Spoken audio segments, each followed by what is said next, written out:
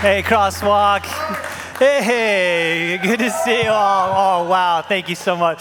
Oh, it's always a joy and a delight to be here and be able to share with you.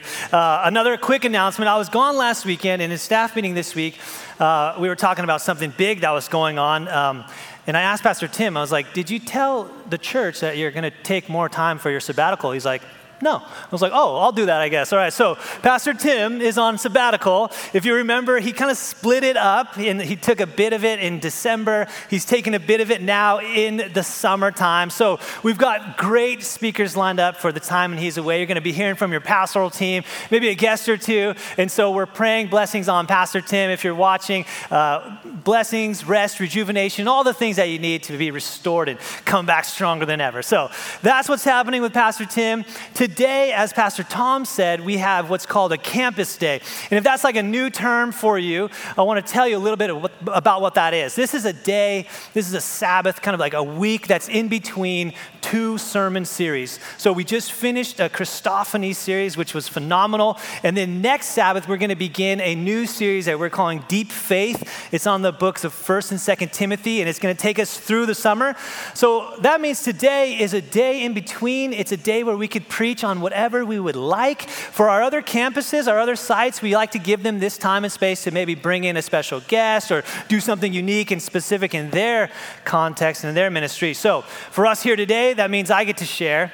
And I remember the first time I spoke for a campus day, I was a little bit uncertain about what to preach on, because it's like every topic is up for grabs. And so I came to Pastor Tim and I was like, Tim, help me, like, what should I do? Like, what should I speak on? And he's like, oh, don't worry about it. He's like, just preach your best sermon ever. I was like, what? It's like, well, yeah, there's no pressure there. But when that's what your boss tells you to do, that's what you do. So I did it. No, this is going to be my second best sermon. No, I'm just kidding. So it is wild because it's like, okay, anything is up for grabs. But I actually have had something on my heart that I've been thinking about for quite a while and feeling for quite a while. So when the opportunity came to speak on this campus day, I knew exactly what I wanted to share. Now, if you know me well, you'll know that I'm a pretty joyful guy, right? And so to tell you that I've had a heavy heart, maybe a little out of character, you're like, wait a second, the Joy Boy's got a heavy heart? It can't be, right? But it's true. I've had this weight, there's a heaviness, and I wonder if you have something similar as we look at what's happening in our world today. As we look at the effects of this war in Ukraine, the news this week, a shopping mall was bombed, so much loss and devastation there. Our nation this week has been in uproar. There's been turmoil. There's been riots taking place. There's so much happening politically here in our nation. I was looking beyond that and looking at some different statistics. The rates of suicidal ideation have increased every year in our nation for the past 10 years. At the beginning of this year, 2022, the CDC, it stated that almost 32% of females in our nation and 24% of the males in our nations had symptoms of anxiety disorder. Those are huge numbers. 15% of our nation's youth experienced a major depressive episode in this past year. In the last 2 years, the suicide rate in the U.S. has increased by 30%. We're now saying that this issue of suicide in our nation, we're calling it a major national public health issue. And I'm afraid to even talk about mass shootings, but we're halfway through this year, and there have been more than 250 mass shootings by this time alone. That's a rate of more than one per day. Not a single week has passed this year without at least 4 mass shootings. So to say I have a heavy heart, I recognize that you probably feel that weight as well. And that's all out there, right? A lot of that is beyond my life and my sphere, right? You may say like, oh yeah, that's all happening, but what about what we're feeling? What about the heaviness that may be on our own individual and collective hearts, right? I've got plenty of things in my life that are bogging me down, wearing me out, right? I've got issues. I feel always like, maybe I'm not quite measuring up. You know, we have these social media. We're looking at everybody else's life and thinking like, oh, I wish I had that, or I wish I could be better. And the reality is, I have all I need. I have every reason to be so blessed and content. And yet I feel like this tension, like judgment, critique, all these things are constantly at war within us, in our lives, right? We feel this weight. So it feels like we are constantly under attack. And I want to talk about today this battle that we're in, the spiritual warfare that we are all facing. And I want to say that we as followers of Jesus, we have the ability and the capacity to be victorious in our everyday struggles. So that's where we're going to go today. Does that sound okay? Yeah. Okay, good, because I didn't prepare anything else. That's what it is. So this language of warfare is not necessarily unique to our Christian tradition. We have, for centuries, the people of God have talked about and used this language. They've been accustomed to the language of war. But it's interesting, the generation is not as comfortable with it. So the research is showing that they're fairly removed from it. They have a lower tolerance for this language, these military metaphors. They actually prefer to talk about the journey of faith, the spiritual life as a journey or more as a lifestyle, less about like a battle or a struggle, right? But for many of us, for our spiritual ancestors, this has been so common throughout history. The people of God have been really keen on this language, right? If you're familiar with the Apostle Paul and his writings, he talked about how we need to fight the good fight of faith. Right? He says that we have to put on the full armor of God so that you can take your stand against the devil's schemes. He says that our struggle is not against flesh and blood, but against the spiritual forces of evil. He says how the weapons that we fight with are not the weapons of this world. And he also says that we have divine power to demolish strongholds. So this is all language in Scripture that we maybe are comfortable with or accustomed to, which oddly enough, it seems kind of counter to the ways of Jesus, right?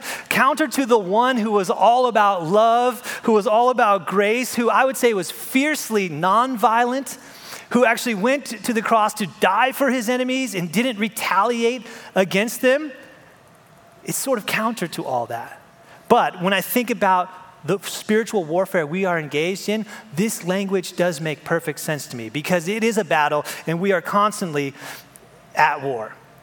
Now, in all my preaching throughout the years, I've never wanted to spend a lot of time speaking about the enemy, the devil. I'm like, well, I don't want to give him airtime, right? But I do think that it's important for us to spend a little time talking about and understanding the ways of the enemy, his tactics, so that we know how we can stand strong against his schemes. So we're going to talk a bit about three specific things, pretty fundamental things, right? First and foremost, we've got to recognize the devil is real. We got to recognize he is hell-bent on death and destruction, and his main tactic is deception. So we're going to look at these a little bit more in depth because it's really important. The first one, everybody's like, okay, yeah, we already know this. We believe this. The devil is real. Not everybody does believe that. There's been a more common trend nowadays to think, no, that's not true. That's not the reality. It is true. In his book, Live No Lies, the author and pastor John Mark Comer, he speaks about if we don't have this belief or this understanding of the devil, the reality of evil, that we get sideways with things. He says, as long as we deny the reality of demonic evil, we will demonize people, the very people that we are called to love and to serve. He says, instead of fighting Satan, we will turn people or even entire groups of people into Satan, into adversaries. As a result, he says, we will add more hate and violence and darkness to a culture that is in desperate need of healing. So we think about the reality of the enemy. And as we look at, the devil throughout Scripture, there's not an overwhelming amount of talk about him, but we do, if we look at him, all the evidence, there's a pretty good picture of who he is, what he does, and why he does it. So we see him being called all these different names throughout those Scriptures. The Satan, the adversary, right? The evil one, the tempter, the destroyer, the deceiver, the great dragon, the ancient serpent. Now, what's interesting is that these are not names. These are all titles, right? And there's some scholars that believe that this was a deliberate attempt to kind of snub the enemy, right? To not give him any power, showing perhaps that God's rival in this world is not even worthy of having a name. I kind of like that. There's other scholars, though, that believe that this is actually suggesting or showing a sign of how dangerous this creature really is in our world. They're essentially saying, like, we shouldn't use his name. Like, if you're a Harry Potter fan, you probably would recognize this: he who must not be named. Sort of that line of thinking, right? Now, if I had more time, we could talk about Lucifer. We could talk about how he was an angel, a covering cherub in heaven, and how he incited this rebellion and fell from heaven and took a third of the angels with him. But we're going to press on and look at some other things instead. Because aside from all of this, we know that the enemy has power. He has a certain degree of power. In fact, Jesus, 3 times when he spoke about the enemy, he called him the prince of this world. And the word he uses here in the Greek language is this word archon, which is actually a political word that was used in that day to describe the highest ranking Roman official in a city or a region in that day and age. So essentially what Jesus is saying is that the enemy has or had the most power and influence in the created world. If you remember in this story of Jesus, when he's tempted by the devil in the wilderness, the devil claimed that all of the kingdoms of earth were his to give. And Jesus didn't actually refute that, right? So we know the devil is real. We know that the devil has a certain degree of power. And we also know that he wants to destroy us, right? In John chapter 8, we see Jesus teaching. He says that the devil was a murderer from the beginning. In John 10, we find Jesus saying again here that the enemy comes to steal, to kill, and to destroy. That's his MO. And then we see in 1 Peter 5:8 that this enemy is like a roaring lion seeking to devour his prey. So the enemy, he wants to burn it all down, right? He wants chaos to ensue. He wants to, where there is love, bring destruction. He wants to, where there is unity, bring division. He wants to corrupt it all and burn it all down. His ways are completely counter to the ways of God. Where God stakes a claim, the devil stakes the same claim on the other side, right? Actually, C.S. Lewis, he spoke about this. He says, there is no neutral ground in the universe. He says, every square inch, every split second is claimed by God and counterclaimed by Satan. So he is real and he wants the worst for us. And here's the thing, he is incredibly cunning, right? His attacks on us are through deceptive means, right? When Jesus called the enemy a murderer from the beginning, he also called him the father of lies. And he said that when he lies, he speaks his native language. So all of this, actually, these texts are an allusion to Genesis chapter 3, to this original deception in the garden, right? We hear and we see here that he comes at Eve and Adam with this cunning deception, and he gets her to believe a lie, right? He plants this idea in her mind that maybe, just maybe, God can't be trusted, that God is not being honest. He tricks her, and what happens is she believes it. I've always been a little bit critical of this story because I'm like, didn't God just tell you the truth about this fruit? He just said this, and then you go on and believe this? You believe this lie? But Scripture tells us that the serpent was incredibly crafty or incredibly cunning. And here's the thing. He implanted this idea into Adam and Eve's mind, and ideas only have power when we believe them. Now, I'm sure you and I, all of us, we hear a lot of different ideas. We get new thoughts coming in to our minds every single day. Some of them are great, brilliant, I'm sure. Some of them are not so good, ridiculous, I'm sure, right? The truth is that we have the power to allow those to implant in our lives, to take seed and take root in our lives. And this is where we have to be careful, because a good idea can sow towards life, but a bad idea will sow towards death. And the trouble is, as human beings, we are very easily misled. One of the world's leading experts on deception is a man named Timothy Levine, and he has spent years doing research on deception. He has conducted countless interviews, and what he came up with in his research was that human beings are terrible at lie detection. It's not looking good for us. He came up with this theory. He calls it the truth default theory, which simply says that human beings default to truth. We assume that someone is telling us the truth unless there's sufficient evidence to the contrary. Now, in his book, Talking to Strangers, Malcolm Gladwell, he goes in on this as well. He says that we start by believing, and we stop believing only when our doubts and our misgivings rise to the point where we can no longer explain them away. So the bottom line is, as human beings, we are easily deceived. Ouch, that is not good for us. What's worse is that the enemy knows this. And he has become incredibly adept at spinning these mistruths, right? Have you ever noticed that the most effective lies are the ones that are almost true, right? They're the ones that are like almost all true, but not all of it. There's just a portion of it that's not true. If you go back and remember the story in the garden, the serpent, he spins this tale. He says, did God really say that you can't eat this fruit? And she says, yes, this is what he told me, verbatim. And he says, oh, you won't surely die, right? He says, your eyes are going to be open. You're going to be like God, knowing good and evil.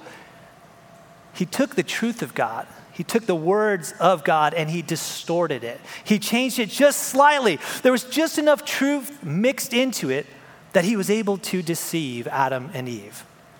You see, deception is the devil's ballgame, right? This is where he comes at us with these attacks. And Jesus and his disciples, the apostles, New Testament writers, they spoke about this. When Jesus, before he went to the cross, he told the disciples, he says, watch out that no one deceives you.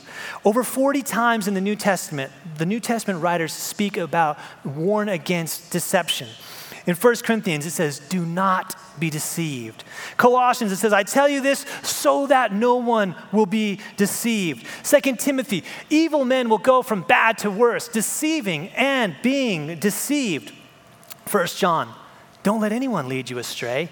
The devil has been sinning from the beginning. Now, the trouble for us, for me, I recognize nowadays, is that we have so many different voices, so many different influences coming our way each and every day, right? So not all these things are seeking our ill or evil. They're not all about bad, right? But we have to be cautious about which ones we let into our lives, right?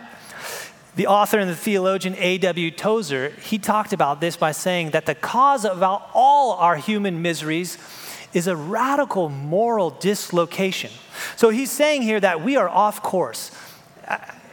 All throughout the world, people today are off course. Where we once navigated our place in the world by the true north of God,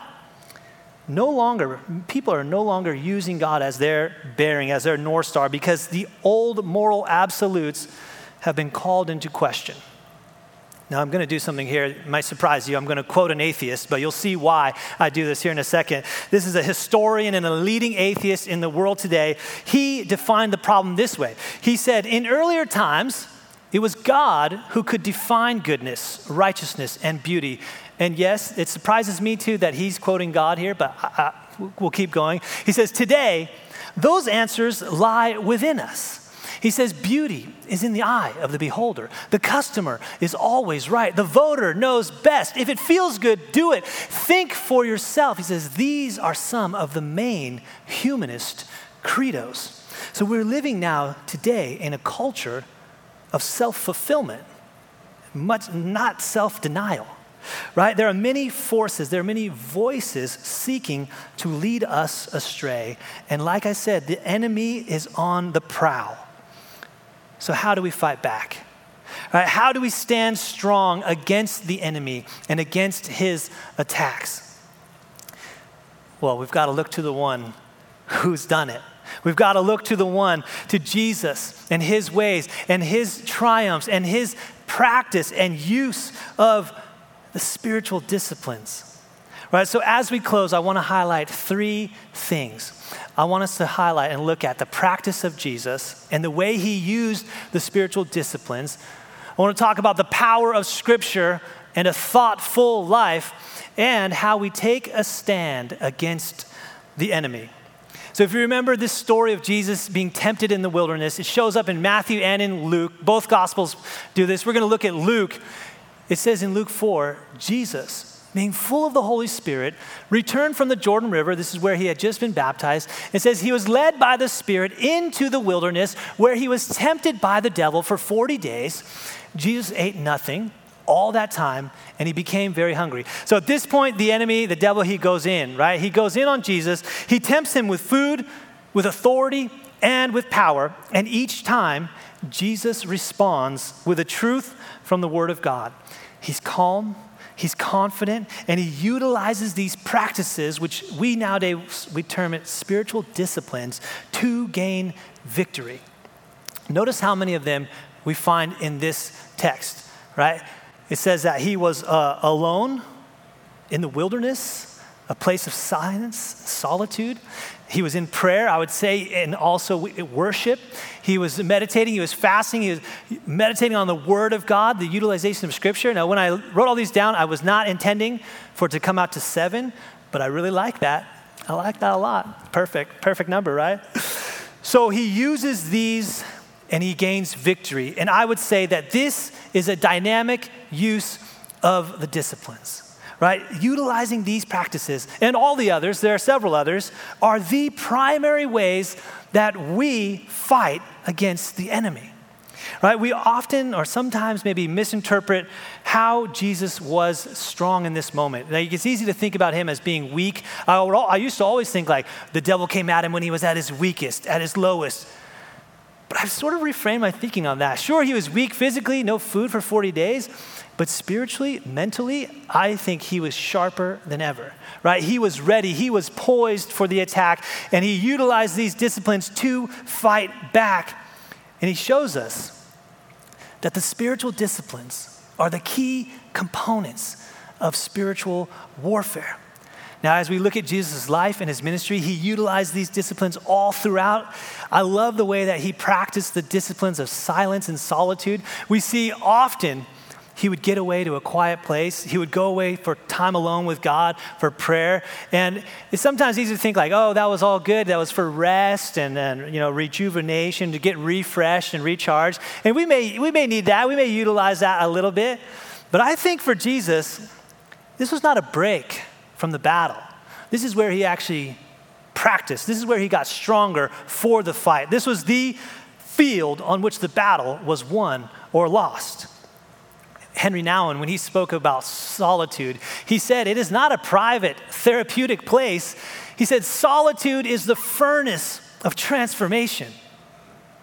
So it's there. It's in that place where we let Scripture begin to shape our mind and to curate our thought life. Jesus combated every single attack of the enemy with a direct quote from Scripture, right? Which shows us how saturated his mind was on the Word of God. If you are feeling attacked or if you're feeling overwhelmed, one of the best ways that you can fight back is to set your mind on Scripture.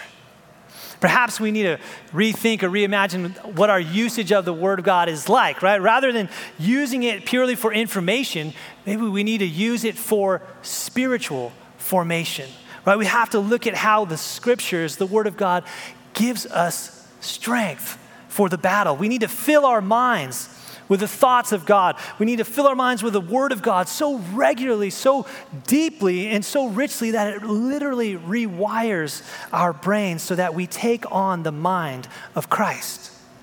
We think like him. We act like him. We have the ability to reorganize our thought life, to rewire our neural pathways around the Spirit and the truth of God. And that is our responsibility to do, my friends. Nobody else is going to do that for us. And what that means is that we must take a stand. We have to take a stand against the enemy's attacks, against the influences of the world all around us, because we believe this. What we give our attention to shapes who we are, what we think about, what we watch, what we read. All of that informs who we are and who we are becoming. It's so simple, and yet it's so true. By beholding, we become changed. Everything that we allow into our minds has an effect and it has an impact on our souls, for good or for evil. So we must carefully consider our choices and how our habits, how all these things, the entertainment that we consume, how it all impacts our lives for spiritual formation or for our deformation. The poet Mary Oliver, she said, "Attention is the beginning of devotion." So the way in which we stand firm in our fight and firm in our faith is to turn our attention to Christ in all things, to think of him often, to think of him deeply, to think of him richly and rightly. We have to let those thoughts give shape to our lives, to who we are and to who we are becoming. For it's when we do that we become more like him, that we experience his love in greater measure, that we experience his grace, his peace, his mercy, his acceptance, not only for us, but for all people. This is how we fight. This is how we fight our battles. This is how we stand firm in our faith. This is how we obtain daily victory. I want to leave you with these final words from Paul, from his letter to the believers in Ephesus. He tells them, "Be strong in the Lord and in his mighty power. Put on all of God's armor so that you will be able to stand firm against all the strategies of the devil."